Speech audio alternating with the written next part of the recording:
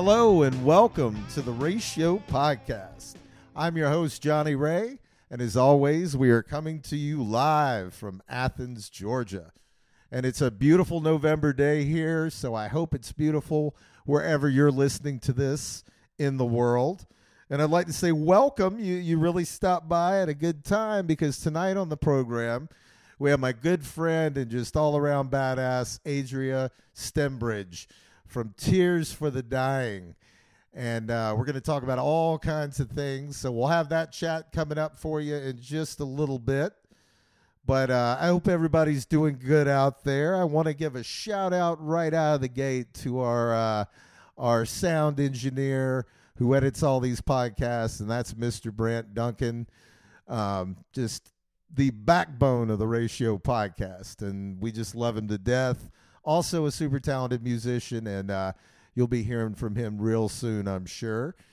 Well, on the music side, but everybody say hello to Brant and give him a round of applause. But also, I'd like to mention that we have moved all of our live shows for the rest of the year. We're going to start in January of 2024. It's going to be a big, crazy, exciting year for us. And, we wanted to do something in November, but given all the challenges, we've had some moves within the podcast where people have, moved across town and this way. So there's a lot of stuff we need to get solidified and done that have taken away from the planning side of things. But we're really going to come out of the gate just roaring in 2024. And that date will be announced soon. But I will tell you that the guest is going to be none other than A.M. Rodriguez, and he's going to get us kicked off for the year. Super talented musician, artist, filmmaker, you name it, he does it. And also a good friend of mine, super cool dude. And we're going to have that on the live show coming in January, when we will be announcing that very soon. So keep an eye on the socials for that. And also wanted to thank everybody for the great response for the Dusty interview from Vision Video. It was just a really huge episode for us, and I want to thank all the positive feedback. And just seeing them, Vision Video are on tour in Europe now, and it looks like they're having an amazing time, and the shows have been sold out, and it's just so cool to see them really getting their due, and they are so amazing, and they're just such a good force of artistic musical energy. So go see Vision Video when they come to your town. But getting to our interview tonight, as I mentioned, Adria is a good friend of mine, and she has a new album coming out with Tears for the Dying, and it's called In the Shadow of the Midnight Sun. And there's some copies flying around out there. I have one, and I can tell you it's been on repeat nonstop. It's just such an amazing record. Tears have always been amazing, but this really just kind of brings it to the next level, and I'm just so tickled to death, excited and happy for them. And I can't wait for everybody else to hear this. There's so many favorites on this. I don't want to, we discussed it a good bit in the interview, but don't want to spoil it here. But make sure you go out when this comes out in February and get this record. It's just simply amazing. And also, if you want to see more Tears for the Dying, they were our guest last year on the live show. So you can find that on the Ratio Podcast YouTube channel, and there's a live set, and we have an interview, so go check it out and show it to your friends and give us a like and all that good stuff. We just appreciate the support and appreciate being able to bring these amazing artists to you. But Adria, we had a storm here recently, about 6 months ago in town, and it knocked the power out for days at my house. And Adria was one of the first people to get in touch and offer us a place to stay. And it just shows, what a badass person she is, as well as a badass artist. And, we had discussed doing this interview for a while. She had some things she wanted to discuss, some experiences, and it's a beautiful talk, and it's a vulnerable talk. So, enjoy Adria Stembridge from Tears for the Dying. Hello, everybody, and welcome to the Ratio Podcast. We are here with a good friend of mine and someone that I respect artistically, and that is Adria Stembridge. Sorry, I'm like stuttering tonight. From the mighty Tears for the Dying. How are you doing this evening? I'm doing very well. Thank you for asking. Right on. Well, we're going to discuss their new record, In the Shadow of the Midnight Sun, and I have been so addicted to this record since I got it this weekend, and I've just been listening to it nonstop. And I know that sounds, rote or trite, but it's the absolute truth. And there's so many good songs on this. We're going to dive right into this here soon. But first off, how are you doing this evening, and how does it feel to finally have this out? Well, I'm doing very well. So we haven't had an official release for the record yet. You've got an advance promo copy that not many people have yet. We're doing a hard release when we get vinyl pressed. We're in that process now. We hope to have the vinyl sometime in February. Right. So we'll be doing an official record release in February where the whole record will come out. However, over the next few months, we're going to continue dropping singles from the record. So look for that. And we've got some videos coming up as well. Right. Now, was this available at the Southern Gothic show this past weekend? It was. So there are copies out there floating around. There are copies floating around on the internet right now. Right. But I feel so special because I've been listening to this, and it is, oh my God, it is so amazing. And to see the growth in your songwriting from onto this record, starting out with "We Are the Darkness," what's the first piece of this record that really was it musically, or was it something in your own life that kicked off the process for this record? Sure. So the record was definitely a process of. There's a lot of change and a lot of chaos that went into this record. Of course, we have a new lineup as of a couple years ago, and when that lineup got familiar with our existing catalog, we immediately started writing songs. I had brought in a couple of songs I had penned prior to this last lineup that we pulled in, but most of everything on this record is brand new in the last couple of years. In fact, a couple of songs in the last couple of months. So there was a lot of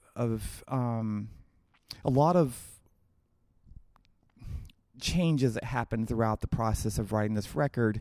When we started out with this particular lineup, we actually had a regular bass player and a keyboard player.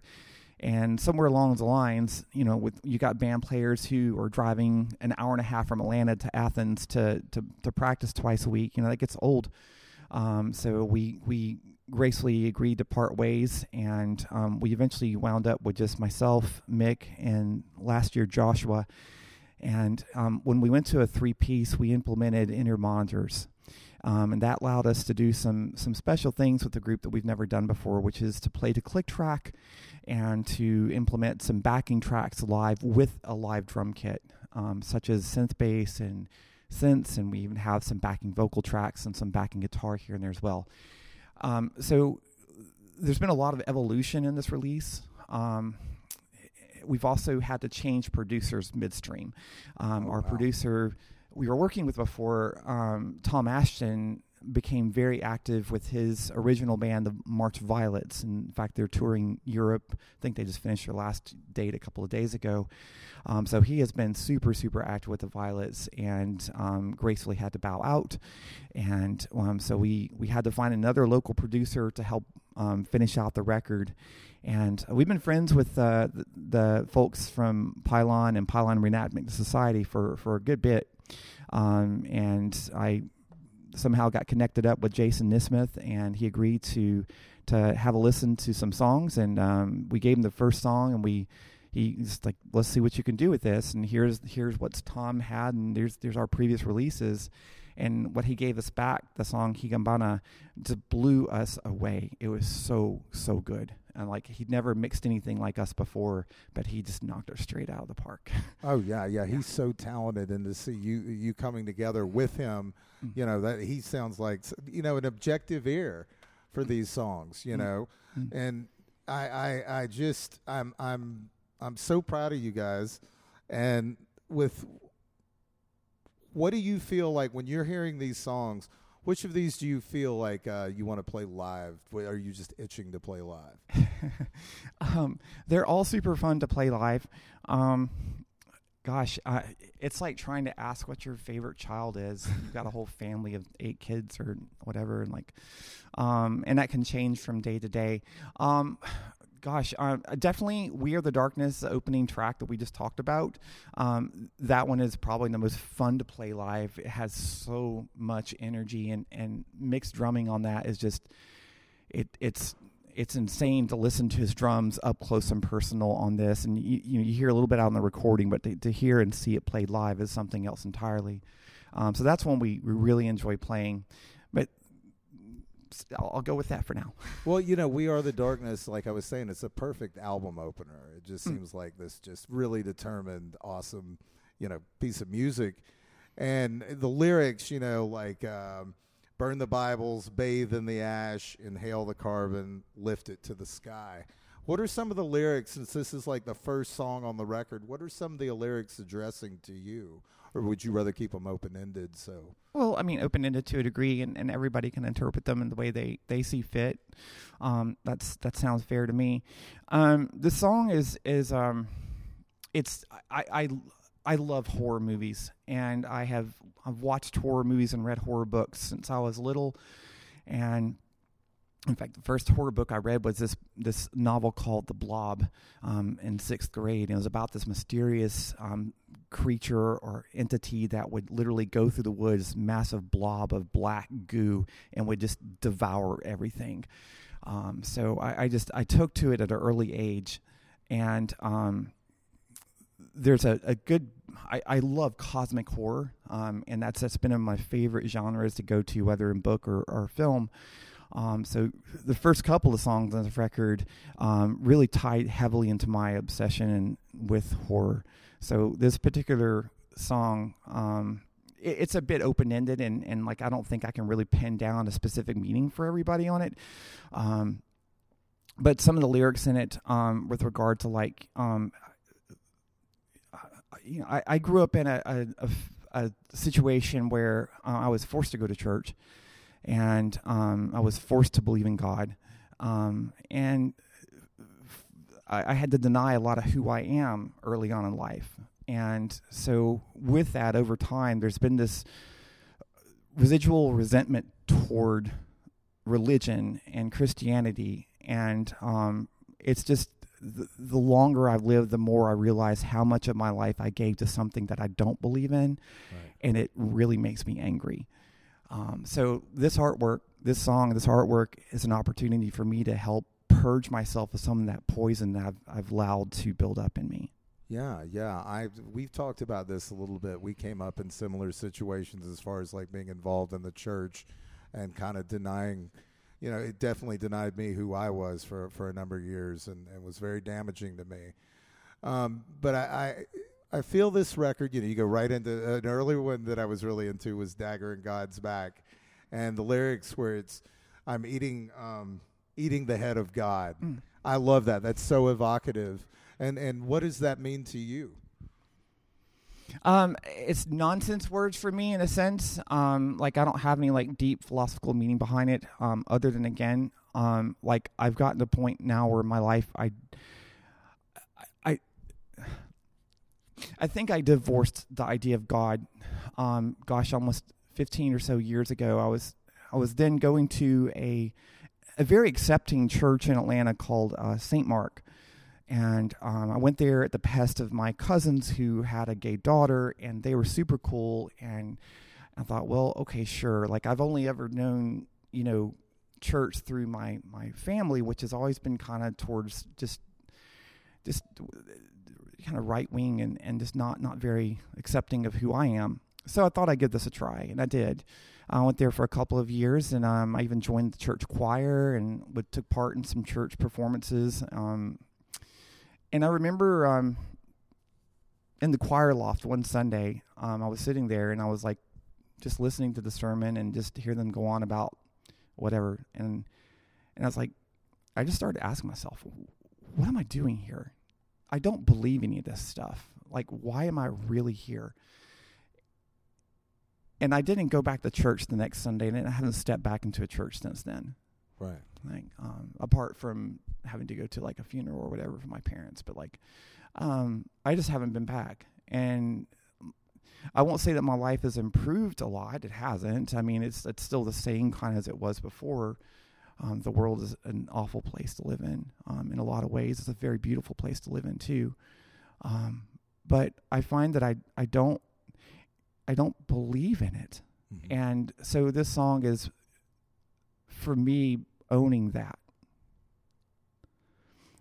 Dagger in God's back. Like, you know, like the resentment that I force myself to be somebody I'm not to my family for like fucking 20 years of my life. And I'm so angry thinking about it right now. Right. So well, I can't have that time back. Yeah, and that's the painful thing in it is, you know, time is, you know, so precious, and it seems like it, you know, when you get older and a little wiser, you know, and you feel like some of these things that I wasted my energies on and wasted my tears on, you know, and I'm not in any way trying to, you know, tell people how to believe, but I know from what you're saying, it is one of the most devastating things when you start realizing this is not for me.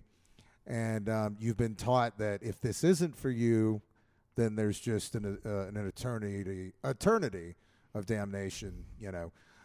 For me, it was when I was younger and I learned about what the rapture was from my evangelical grandparents. What was it for you that when you really started questioning, you know, in an earnest way, like, what am I doing here, and why am I letting this cause so much pain to me? That God created the heavens in 7 days. When I was a kid going to Sunday school, and my teachers were, you know, the Sunday school teacher was informing us that, you know, of course, on such and such a day, you know, God created earth, and I just questioned that. Like, you know, I loved science as a child. I enjoyed reading Arthur C. Clarke and Isaac Asimov, nonfiction works by Isaac Asimov as well, and I just could not wrap my head around it. This doesn't explain why the cosmos is as it is. It doesn't explain that. It did not seem real to me back then. I don't know that it ever did for me. I felt like I was always playing along with something that at a very, very early age I had doubts in. Now, the thing that I think I got over, and I don't know how you feel about this, is I think I have nothing against anybody that's Christian. I have nothing against anyone. 100%. But I feel that the sense of we're right and you're wrong, you know, that when you're made to think that everything you're feeling or anything that makes you feel good is wrong, you know, early on I have a problem with that. And, you know, this idea of we're right and you're wrong. And Christians don't have a, you know, monopoly on that. We know that. But how big of you mentioned reading. Now, how big of an art, when does music start to enter into this equation? So I did learn a little bit of acoustic guitar when I was a kid, but I really didn't get involved in playing music until I was like in my early 20s. Mm-hmm. So like by my early 20s, my dad had already walked out of my mom's house, my life, and divorced, and there's a lot of family drama with that.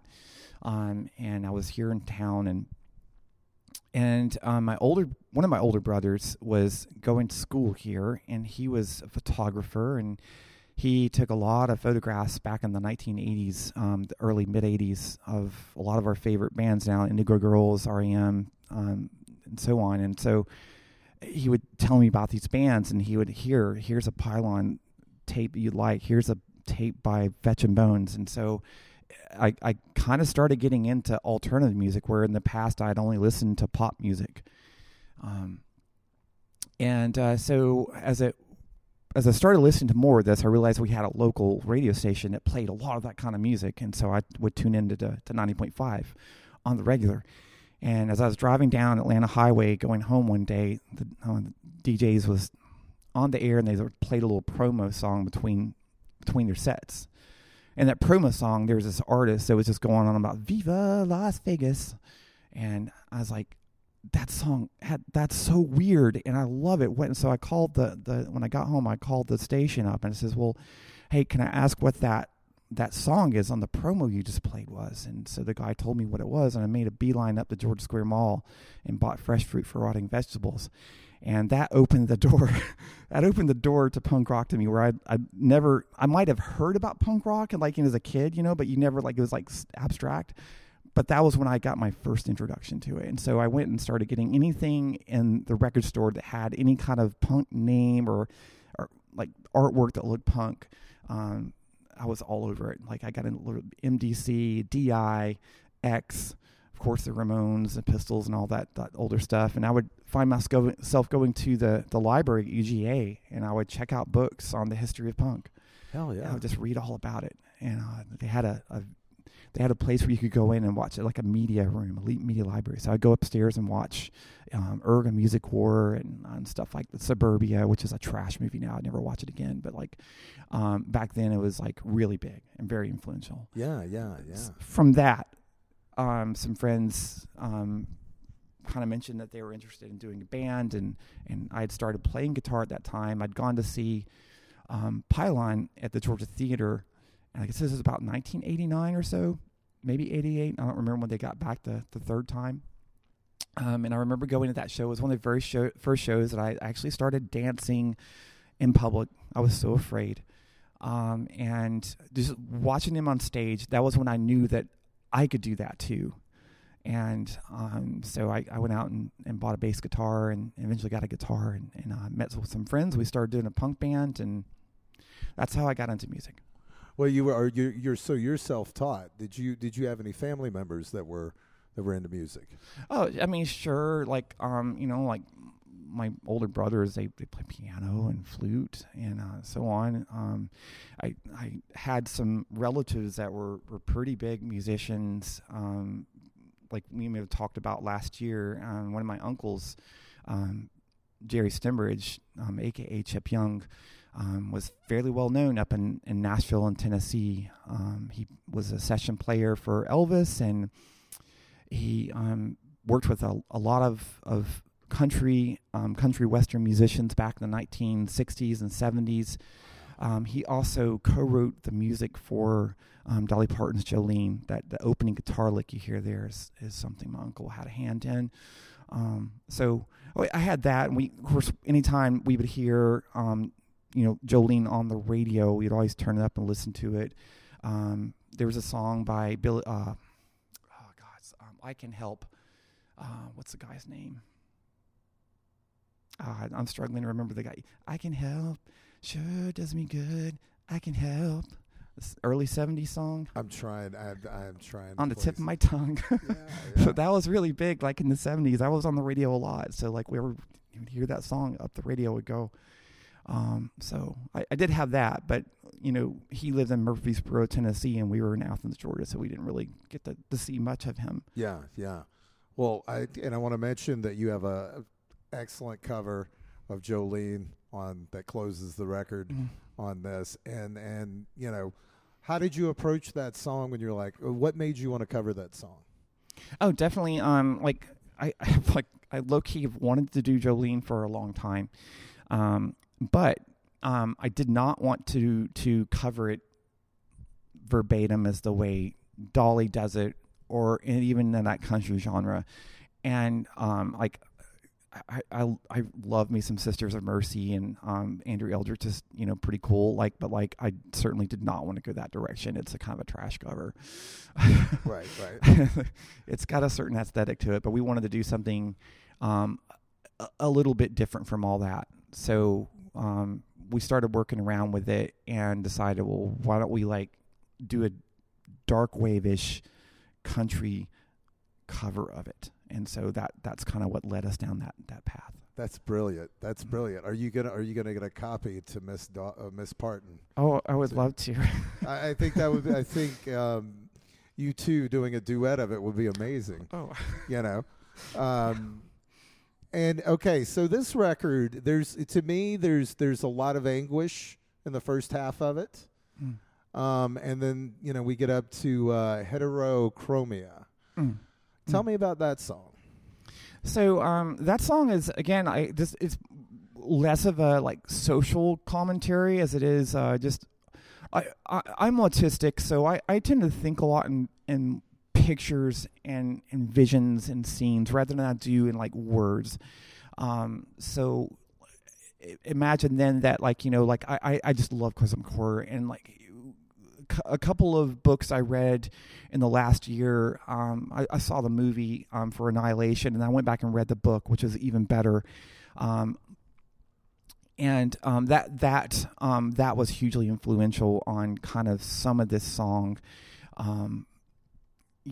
And basically the song just there's not a lot of wisdom to be gotten from the lyrics.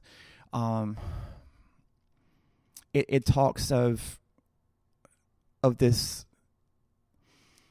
It talks of loss of life and dealing with existential horrors. And the first couple of songs on this record are intentionally that way because we often are. I have often found myself in states of mental health which have just felt like a nightmare, that I just can't wake from. Right. And the idea behind these first couple of songs is to kind of set that scene, that you can get so far down in your mental health that just you wake up and you're like, another day of just misery and torment from life. And I want to throw my life in a fire. That's a lyric from Heterochromia, and it's just it just describes that point of almost near bottom where you just are just ready to just cash in, the dark corner. Now, I deal with depression and anxiety, and I tell people that the first time I had a full-blown panic attack was the first time I felt like my body betrayed me in a way of, oh my gosh, I'm not in control. I could pass out in a crowded mall just from an anxiety attack or something like that. Relatable. When I look back on it, I can see that I was suffering from depression way early on.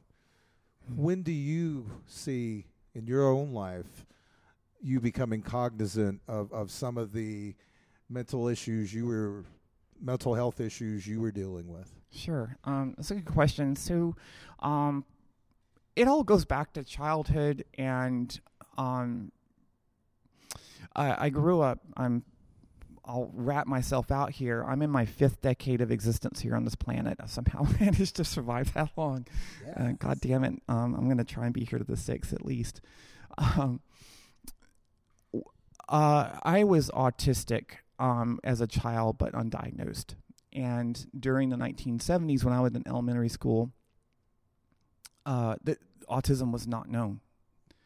I think the word that they used back then was hyperactive, and we didn't even put kids on medications for it back then.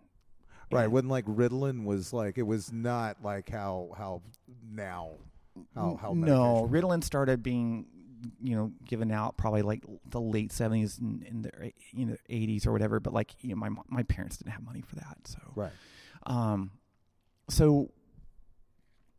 I believe that when I was a child, I was definitely, my parents thought I was either gifted or there was just something with me.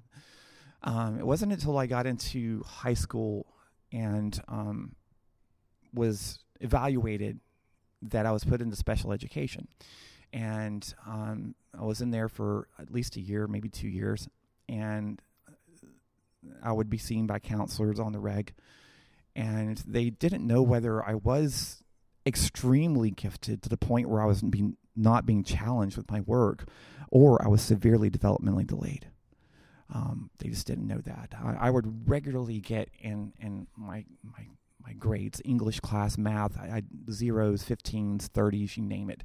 And I was lucky enough to find some of my old report cards when my mom passed away about 13 years ago, and reading some of the comments from teachers of how, like, I used to spend a lot of the time looking out the window instead of paying attention to class. I was just out in my own world.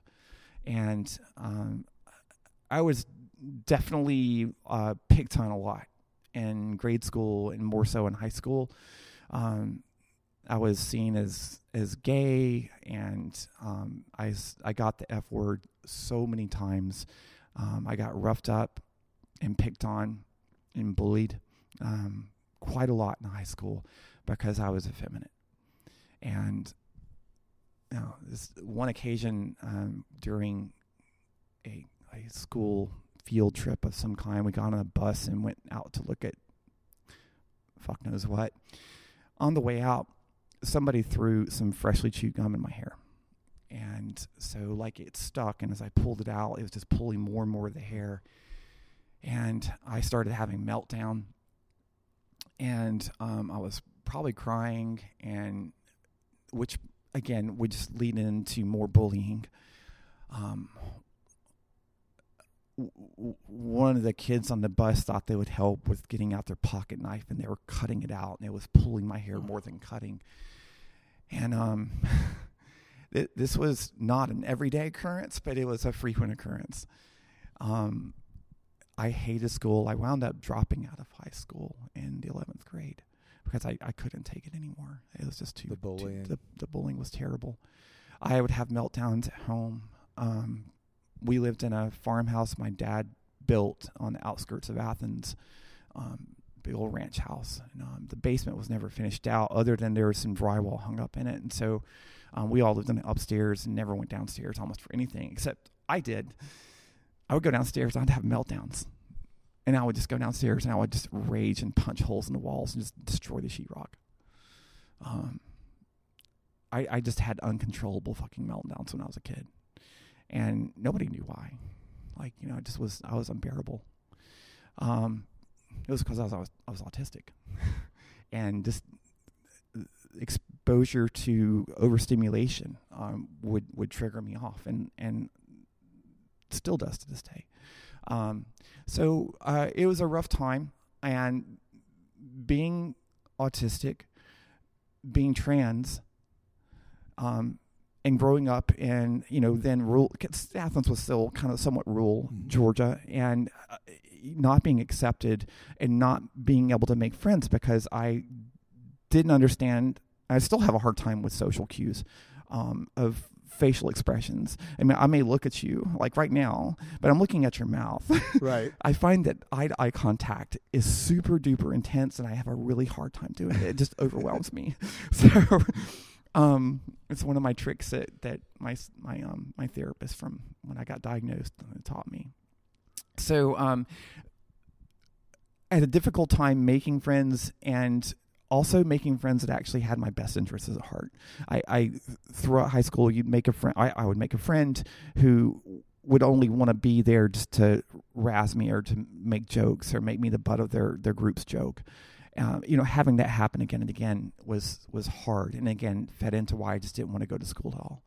Well, now I don't mean to interrupt you. Are there any kind of parental supervision in place that are seeing this and doing anything about it?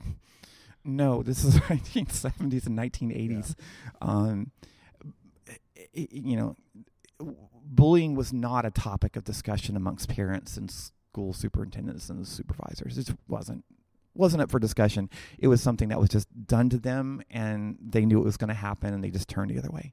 Mm-hmm. the one time on the bus afterwards, we got back to the schoolyard, and we had to walk from the schoolyard. There's an outdoor building and into the inside the school, and again, this is commonplace. Someone would just shove me for no reason. Most of the time, I would just like almost fall down the ground and just keep walking away. And this time, I was literally just melting down. And I turned around, I slapped the first person I saw. I didn't punch. This day, I'm 54 years old. I've never thrown a punch in my life and hit anybody in the face. I just open face slapped the first person I saw, which happened to be this redneck kid. And we rolled around the ground a little bit, and they sent us to the principal's office, and I got in trouble for it. Right. Well, did you have, before you get into punk rock, do you have anything when you're having these meltdowns that's providing you any kind of solace, any safe place within music? Meltdowns, like it's a neurological thing. It's not so much like a mood thing, and that's important to understand. Like when autistic people have meltdowns, it's usually because of, well, you've seen me play here before. Like we're in the Sunday Music Hall right now, and sometimes the bright lights, if they're placed just right, they're right in my eyes, and if I look at that for just a little bit too long, I mean, I'm going to get super duper anxious to the point of wanting to have a meltdown. So I have to have those lights rotated around away from me. So like with the meltdowns happen, there's not a lot there that music can do to help out. The best thing for us is going to be to remove ourselves from the stressful environment. Or when we start sensing that we're feeling overwhelmed, whether that be through a light source, a sound source, or an emotional source, that we pull away from that and count to 10. And that's the biggest thing that can help out. As far as music helping out in general in life, most definitely the depression came from just not being able to connect to people and wanting those connections and not being able to. And having literally 30, 40 years of those continual missed opportunities and misconnections for that friendship that we all want. And from that leads to depression. And it was in my mid to late 20s that I discovered goth music. And I started finding a whole scene of people who sung about depression, which is basically the mirror image of punk. And why I got into punk was to get a lot of that anger I had, those awful meltdowns I was having when I was a kid.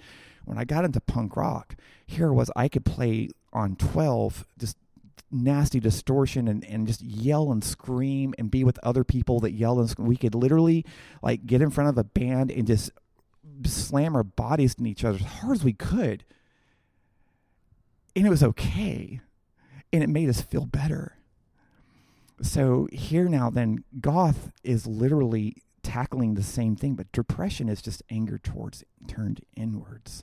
And so I found a whole scene of musicians and people who understood what I felt beyond just being angry about it, but also the sadness of not being able to make those connections, not being able to have those friendships and the successes in life that we see our peers having. Yeah. Well, having a place, having a group of people that are into the same kind of music and discovering that goth is such a fun genre and there's so many facets of it. What was it? Was it the music or is it more of the scene that was attractive? Sure. The very first, so one of my bandmates in my first punk band invited me over. He's a record collector. And at this time, this is about 1995 or so, I started writing songs for the punk band, which were not exactly punk. And my bandmate says, this sounds a lot like Boohoo's. And I'm like, who's Boohoo's? I heard it from. Bauhaus. And so he's like, you need to come over. We need to do record night. So we went over and he pulled out 3 or 4 records, got a big old bottle of wine. And he put on Plasmatics. And I believe it's the one with the swimming pool, New Hope for the Wretched. Yes. Yeah, so we listened to a bit of that, and he showed me he had some VHS tapes of the Plasmatics, and I'm like, whoa, that's totally, like, I'm really into it. And I hadn't come out to anybody yet. Nobody knew about who I was inside. But I was like, Richie, stop. It's like, all right, there's some, like, wearing, like, cool stuff on stage. I'm really into it.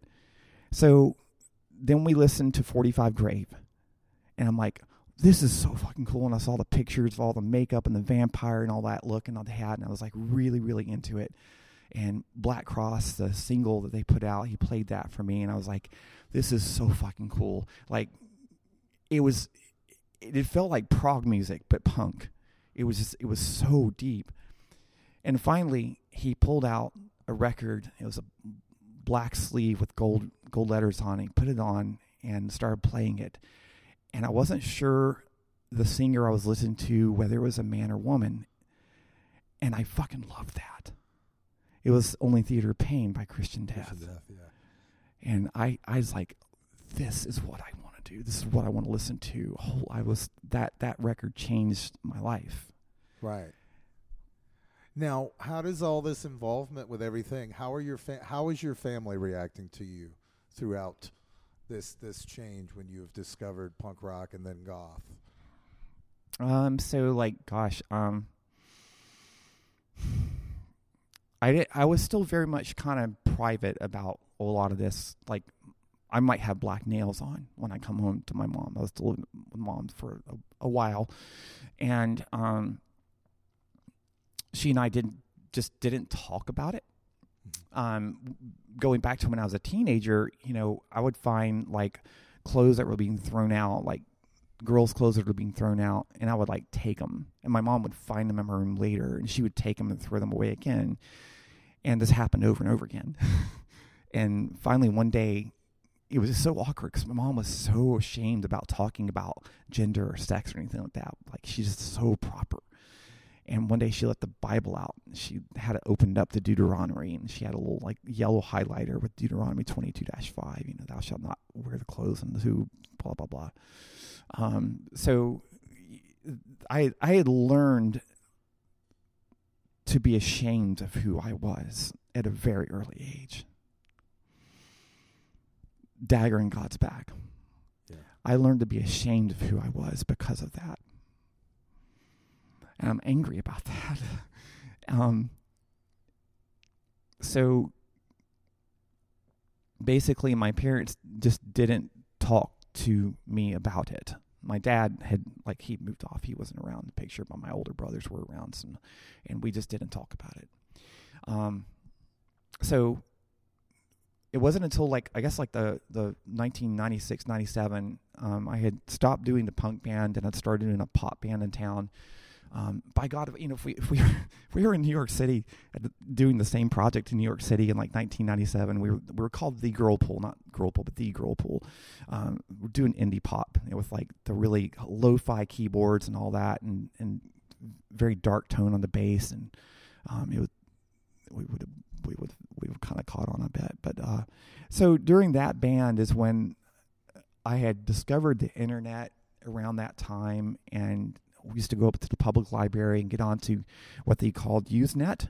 NNTP was a protocol. You could go on, and they were, like, basically news groups, like little forums. Yeah. Or you think of them as subreddits or whatever. But, like, you could go on there and, like, I found alt.crossdressing or alt.transgender. And you could go on there and read messages. It was all toxic, just like, Reddit's toxic today. It was the same way back then.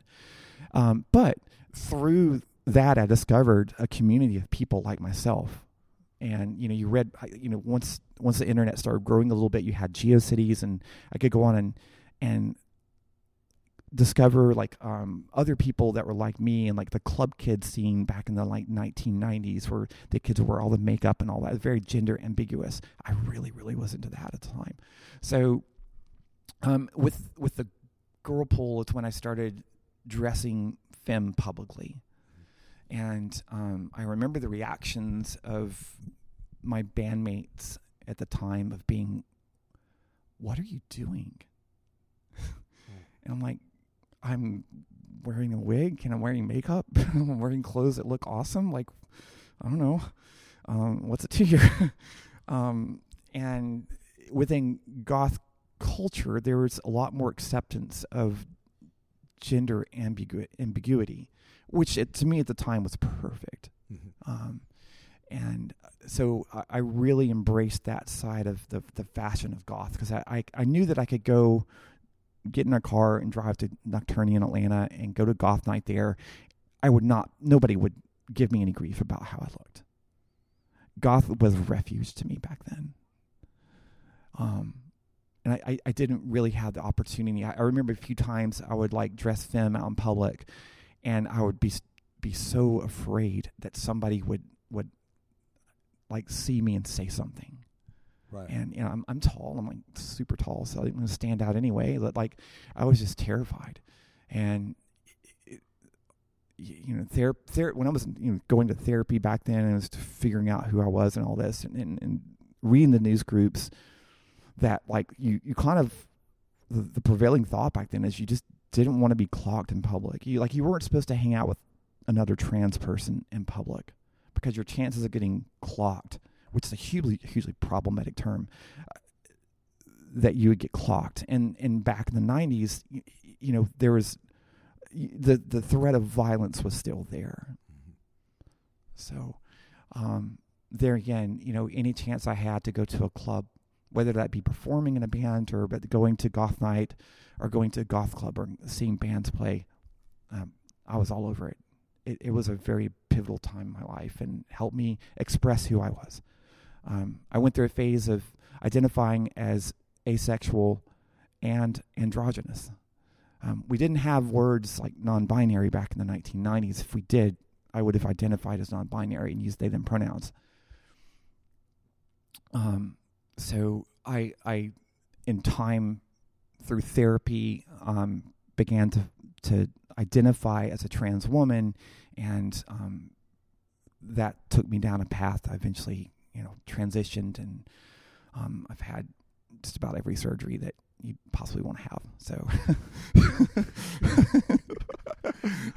well, so now that you're performing and you're making music, what has been the reaction now with your family, that with your brothers? I've pretty much don't really talk to my brothers much. Our father passed away in 2018, and he had literally probably passed away sometime before that in our eyes. He had dementia. Mm-hmm. And by 2016 or so, we had to put him in a retirement home, and that is a fucked up disease. Right. It is so fucking horrible. Even up until like the 2014s, I didn't know my dad, other than when I was a kid, and I remember my dad used to enjoy working in the garden with him and out hoeing the weeds with him, but also remember he would have fucking colossal meltdowns. He would get frustrated and he would throw shit and wrenches and tools and stuff, and oh, this is genetic. Right. Autism is genetic. My dad probably had autism too, but he just didn't. So,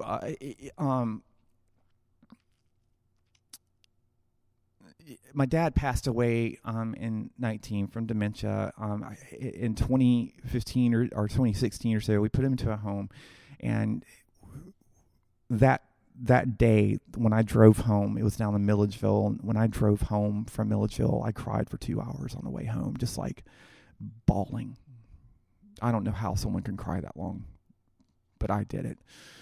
And from then, it was just a matter of, it was a waiting game until finally he did die. And I never, again, thanks Christianity, I never got an opportunity to be myself or my father or my mother. I tried with both. I tried with my mom. My dad, no, I just never got an opportunity to. My dad was probably more liberal than my rest of my family was to a degree, but he was still very Southern, probably would not have taken well to it. When he passed away, my brothers and I, we just lost contact. I mean, I'm still on an email chain with them. They still send me updates of what's going on. This past year, I even attempted to try and dialogue with them a little bit back. Nothing heavy, just like stay, and right around the time of my birthday, one of my older brothers decided to send me an email and made sure to use the dead name and just the wrong pronouns, just really doubling down on it. I'm like, you know what? I don't need this. I don't need you. And I'm good if we never see or talk to each other again. Yeah. And it pains me to say that about your own flesh and blood. But part of being autistic is learning to set boundaries and communicate those boundaries. And boundaries are healthy. If we set good boundaries for ourselves, then it will lead us to better mental health. And so one of my boundaries is I'm not going to be around someone who can't respect who I am today and use my name. Absolutely. So that's where it left off with them. I don't, as I sit here and talk to you on this podcast, I don't know whether I'm ever going to even know when my brothers die or not. Right. I have family like that too, and for, similar reasons we don't talk. They don't accept me for who I am.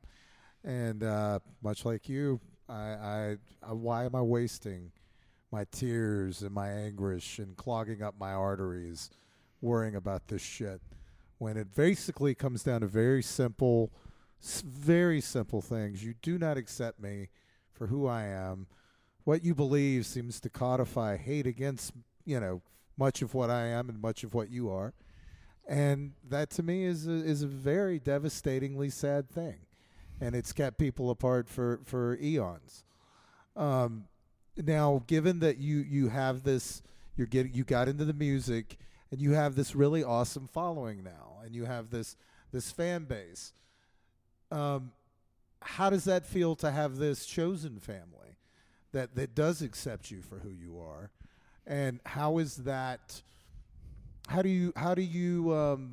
things now with that, as far as like having support and do you get that from your fans and your friends now as you go through some of the challenges you go through?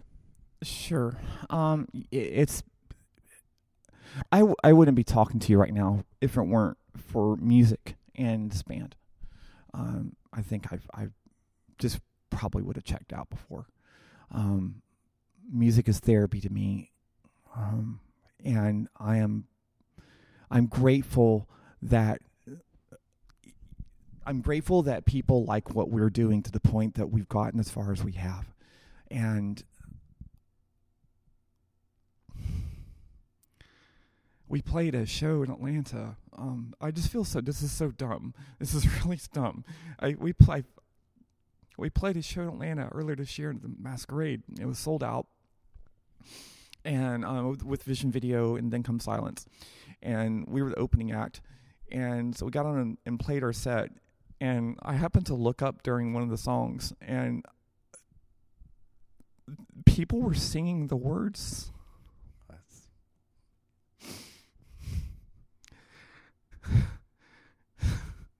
I almost had to stop singing for a second because it just floored me like, whoa.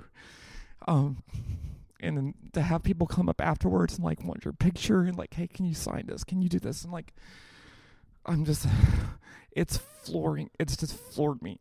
And it still does when it happens today, when you ask for someone to come up and, hey, can I get your picture? Can I get your autograph? Like, I'm like, dude, like, I'm just like you. I'm just like another girl in this world just trying to get by. Like, I'm just, but I also know what friends have told me is that like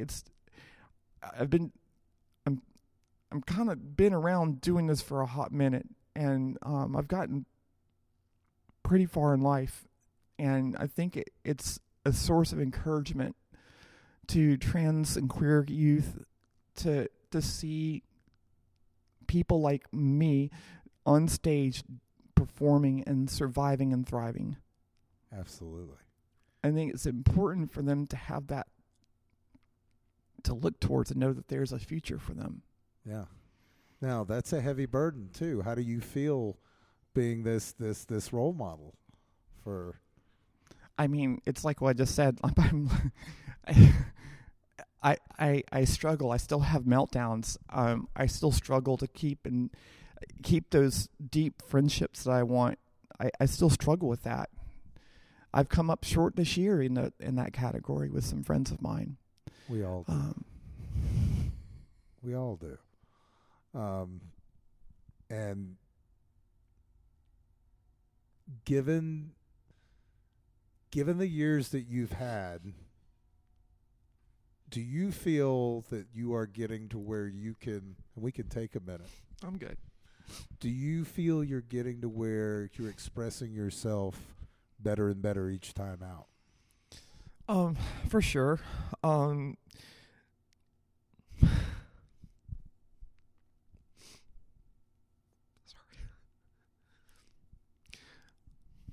It's getting more comfortable in my skin. Yeah. Getting to know who I am.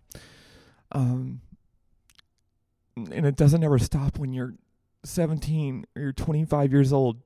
Like, oh yeah, I just need to figure out who I am, and I'm going to figure that out when I turn 24, or when I turn 29, 30 years old, I'll know who I am. No, you won't. You won't know who you are, because you're going to continue to grow and change your entire fucking life. And you're going to learn things about yourself that you didn't know before. And people are going to have impacts on you for better or worse. And just surrounding yourself with people who genuinely love you and care about you and are going to be by your side, even at your worst, at your best. They're going to be by your side. Keep those people in your life at all cost. Nah, not at all cost, but like just keep them close by.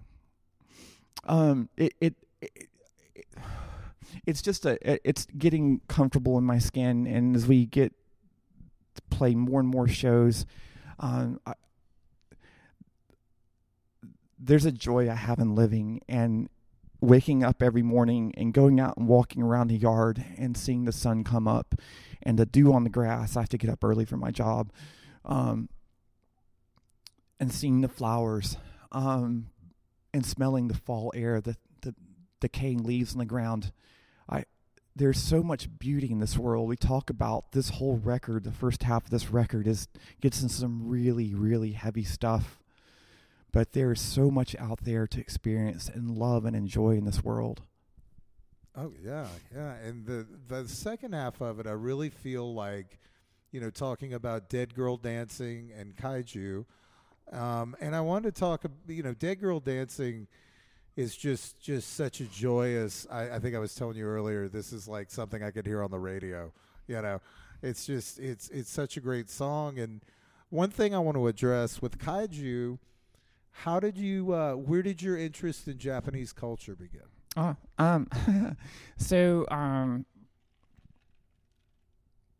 think my first exposure to Japanese culture was back in the 2000s, and at one of my earlier jobs in IT, we'd have a lot of downtime, and we played a lot of video games during our job between tech support calls, like Half-Life and Counter-Strike, and we would also send each other fun videos to look at, and someone sent me some videos of Arnold Schwarzenegger doing commercials for a drink in Japan. And I wasn't a huge Arnold Schwarzenegger fan. But those commercials were so weird and quirky that I just, what on earth am I looking at? And being trans, I also learned of some bands in Japan that visual kei bands who Japan has a little different relationship with the idea of transgenderism as maybe we have here in the States. It's changing. But there is a segment of Japan, the visual kei in the early 2000s was a good example of this, with artists like Duran Gray, Malice Miser, whose guitar player was named Mana. And if you saw Mana on stage, you would just think it was just another girl. But it was a guy at the time identified as a guy. I think now they didn't pronounce. And I was infatuated by Darren Gray and Malice Miser, and I got a lot of the records and listened to that. And from that, I also learned about fashion movements in Japan back then, such as the elegant Gothic Lolita fashion movement. So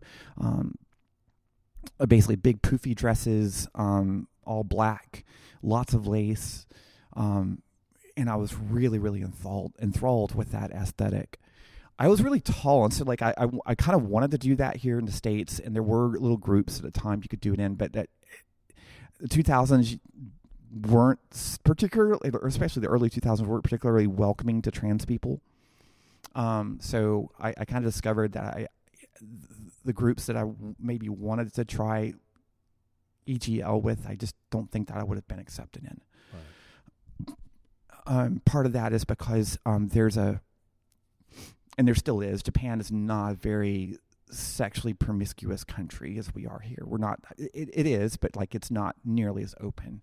And there's a rejection of hentai, perverted thoughts and perverted people. So if you are associated with that in any way, you're not probably going to be part of that scene. And trans people were considered to be basically perverts for a long time. And so that was kind of why I kind of, when I had that interaction, and I kind of backed away from that for a while. But I took from that the appreciation of like visual kei music. And sometime later in the early 2010s, the tsunami happened in Japan. And I remember watching that like pretty much as it was happening, as a lot of us were that day. Shortly after, some months after that happened, a Japanese artist by the name of Kari Pami released a song called Pon Pon Pon. And the video for it is just complete bonkers. It's very kawaii, very cute, and it's also very weird. And she wrote that song for Japan to help them like get past the trauma of seeing their cities and their loved ones be washed away. Mm-hmm. And that song rekindled my interest in Japanese music and culture. So fast forward to the 2020s here. So I had a pretty tough, we all did. I say we all had a really tough time in the 2020 and 2021 area with COVID. I just haven't talked to anybody who had a really fun time during that. Yeah, I have. So part of my strategy in dealing with some of my own traumas that I was facing with that time was to start learning to speak Japanese. And I found that I needed something to focus my attention on other than the hurt I was feeling from events in life. And one technique in therapy that I've been introduced to is DBT. DBT therapy, and it's used a lot of different disorders, such as borderline personality disorder and autism. The two are often confused for the other. But it's the idea of when you start to feel anxious and you start to feel a meltdown coming on, is to like divert that energy into something else.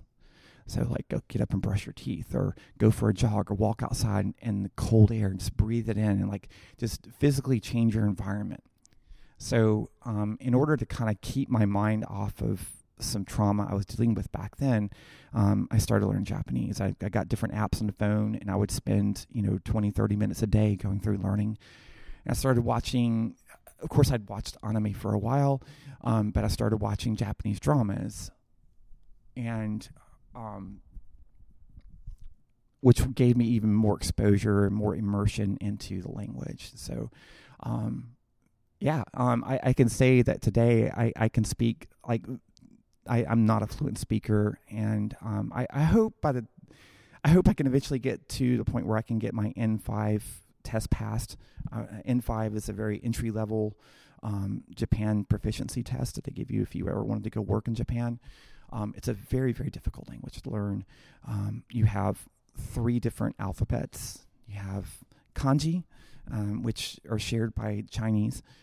You have katakana, which are characters and that used words borrowed from other languages, and you have hiragana, which are native Japanese characters.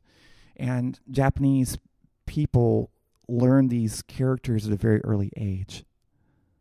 And so it takes constant reinforcement, constant listening to and speaking it back to really solidify the language. And so as someone who spends all of her day talking English and reading English and working English, it's very difficult to learn. But it's not really, it's not a race, it's a marathon for me. Yeah. And you're singing in Japanese. Yeah, we have 2 songs on the record that are sung in Japanese. One of the songs is Iki no Kota, which that word translates to I survived in Japanese. And that song is a testament to experiencing our worst mental health crises, our worst mental health hell, somehow working through that, coming out to the other side, and growing to become a better person, and starting to see the beauty in the world. Because I think that's an important part of overcoming mental health, like crises, is like, of course, speaking your truth, and in therapy, in group, or in art, speaking your truth, but also accepting that the world is more than just dark. The sun comes up every morning. Absolutely. Yeah, and that can be the most difficult thing, to look at the positives in life. And I go to that song, where you're, I believe it's in where you're talking about, the sun is out, I am happy. That's right. It's very declarative, and very beautiful. And I think this record, like I was saying, the first half, in order to get to the beauty of the second half, you've got those super gnarly parts in the first half, which works so great. Well, can we talk before we go into the other? Can we talk about Bloat? Absolutely, absolutely. Bloat has been a song. I wrote Bloat, about 4 years ago, and it's a cool story. I really would like to do a proper video for it. Again, we're in the first half of this record, which first introduces this existential dread, this cosmic horror, this terrible mental state that you're in. Heterochromia, the passing over. Jishi is that final act. Bloat is a song about a trans girl who was bullied relentlessly in grade school and high school, and content warning, trigger warning, takes her life. She takes her life by hanging. And so the story is of the song that first responder comes in, somebody senses something, smells something really like they send a first responder in to investigate. They kick the door down, and then comes this first responder and sees this person. This is bloated corpse hanging from a rope. And it's the first responder is one of the bullies that bullied this person into committing suicide. And the corpse senses who that is, and it comes back to life to make things right. And the song in graphic detail explains what happens. Right. It's one of my favorites on the album. And it is, the record is heavy, but I think in a great way. Where do you see, what is basically the album cycle you have planned for this record when it comes out in February? What are your plans? Are you wanting to tour? Or are you wanting to what do you see the next phase of the band, where that's going? Sure. So we 100% are pressing vinyl. We've already got that process underway. Our pressing plates. I'm already forgotten all the jargon from the local pressing plant. We're using Classic City vinyl here in Athens, Georgia. So we got that process underway. We are planning to go on tour in February and also in March with the March Violets. So we'll be going, starting out a little leg in Florida with the Violets and our friend's Vision Video. And then we're going to, they're going to go Florida and they're going to go out West Coast. And we're not able to take that much time off from our job. So we're going to let them go West Coast. When they come back to the East Coast up in Michigan, we're going to pick back up there and come, I think we're going up into Canada for a couple dates and then coming down the East Coast. So we'll be out a total of almost 3 weeks. Oh, yeah. So, yeah. Any plans to get over to Europe or? I would love to get to Europe, 100%. Yes, yeah. So we'll have to see how the record does. I mean, there's been some good reactions to it so far. I know we haven't talked a ton about the second half of the record. It's definitely a lot more accessible musically and lyrically, I think, in some ways. We're going to continue dropping singles out and just see how it goes. This is by far the best music I think I've ever been associated with. It's we've listened to it through a few times, and it just, the song order, it's I don't know, I love it. I love it too. I'm super proud of it. I was just going to mention the sequence. It's sequenced perfect, and it really has a cinematic. It's a fucking record. It's amazing. And to hear your back catalog, which you know I'm a huge fan of, just to hear the progression on how you're just honing this beast, I love it. Well, I this record is not, I'm here by myself. We're talking a little more. We're going deep cuts into Adria's life here, but like my bandmates aren't here with me tonight. But this record would not be possible without them. As I mentioned before, Josh was our bandmate for the better part of these past 2 years, and he is one of the musicians who worked with us. He lives in Atlanta, and bless his heart, he made that hour commute twice a week, sometimes 3 times a week, for the better part of a year and a half. And we parted on amicable terms, and we're still good friends with him today. We brought in a friend of mine who I've known online for almost 6 or 7 years now, Robin Chronister from Michigan. I asked, she's done some side projects, and I've listened to her music, and she's a great musician. And I asked her if she'd be potentially interested in coming down and play guitar, and she was. And one thing led to another, and she came down in April.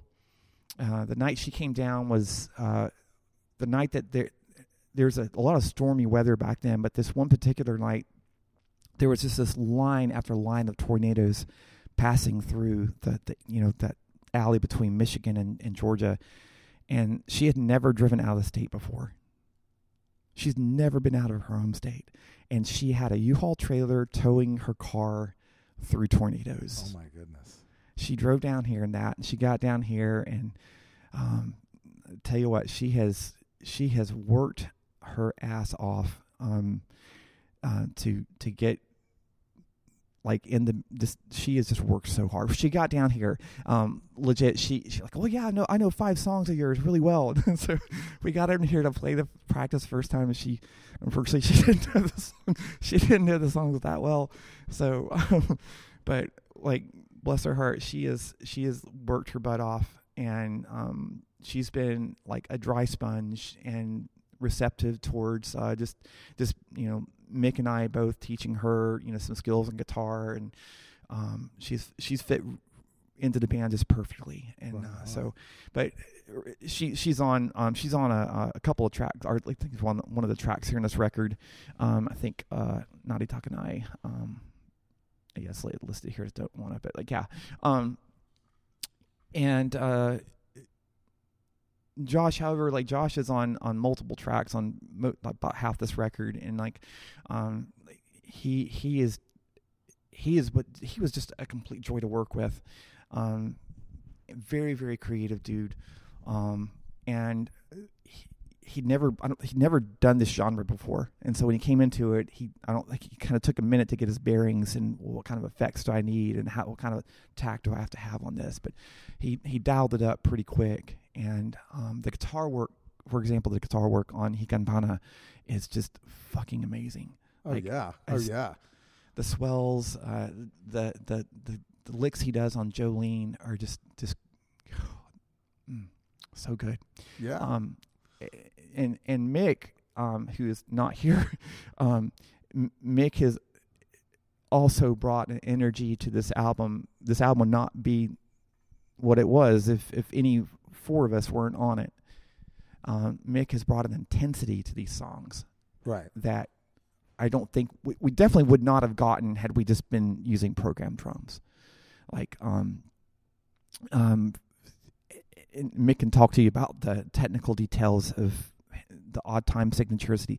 And there's a lot of odd time signatures on this record, a lot, but you don't hear it. I don't hear it as much. Like, it's not like you listen to math rock and you're like, I love math rock is pretty dope, but it can also be kind of hard to listen to a little bit for a long period at a time. This is pretty smooth, and that's just a testament to Mick's creativity on drums, and not just drums. He's an outstanding songwriter in and of himself, and he's brought some really interesting extra bits and ideas to the record as well. So super sweet dude too. Absolutely, yeah. And we've had your band on when we did the live thing, but I'm sure. We'll have Mick on again, absolutely, on the podcast proper. But we're about out of time. What would you like to get across to your listeners? And if you could, where's the best place for our listeners to get in touch with you? Sure. So the best way to reach us, we're probably most active on Instagram. So it's Instagram/Tears for the Dying Band. We have a Facebook presence, but don't post as much to there. As far as where to find our music, easiest place is going to be to dial us up on Spotify,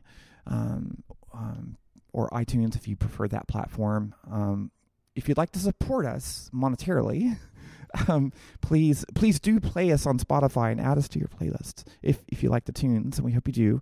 You can also go to Bandcamp, and just search for Tears for the Dying Bandcamp on Google, and it'll come right to our page. We have our entire back catalog there. We have Charon, Memories, Epitaph. We have a whole plethora of T-shirts and back patches, and I think we might even have some cassettes of our 2020 release Memories there as well. Love yourself. This life goes by a lot faster than you ever will imagine it will. Find out who you are, love yourself, surround yourself with people that love you, and push yourself to be better. Absolutely. Well, I want to thank you for coming on and sharing your story tonight and sharing this wonderful art with us. And make sure you go out when this is out in February and get it on vinyl. Get a physical copy of this, and it's In the Shadow of the Midnight Sun. Thank you for being with us tonight, Adria. I really appreciate it. Thank you so much for having me on. Right on. I want to thank Adria Stembridge for coming on the Ratio podcast again and having, such a cool talk with us. Make sure you check out In the Shadow of the Midnight Sun when it comes out in February, and make sure you see Tears for the Dying on the road when they come to your town.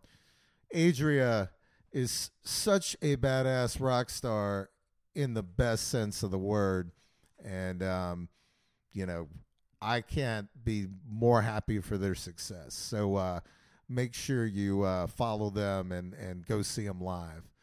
And that's our show for this evening. If you want to get in touch with us, head to our Instagram or Facebook pages. And you can also find all of your ways to contact us at our website at www.ratiopodcast.com.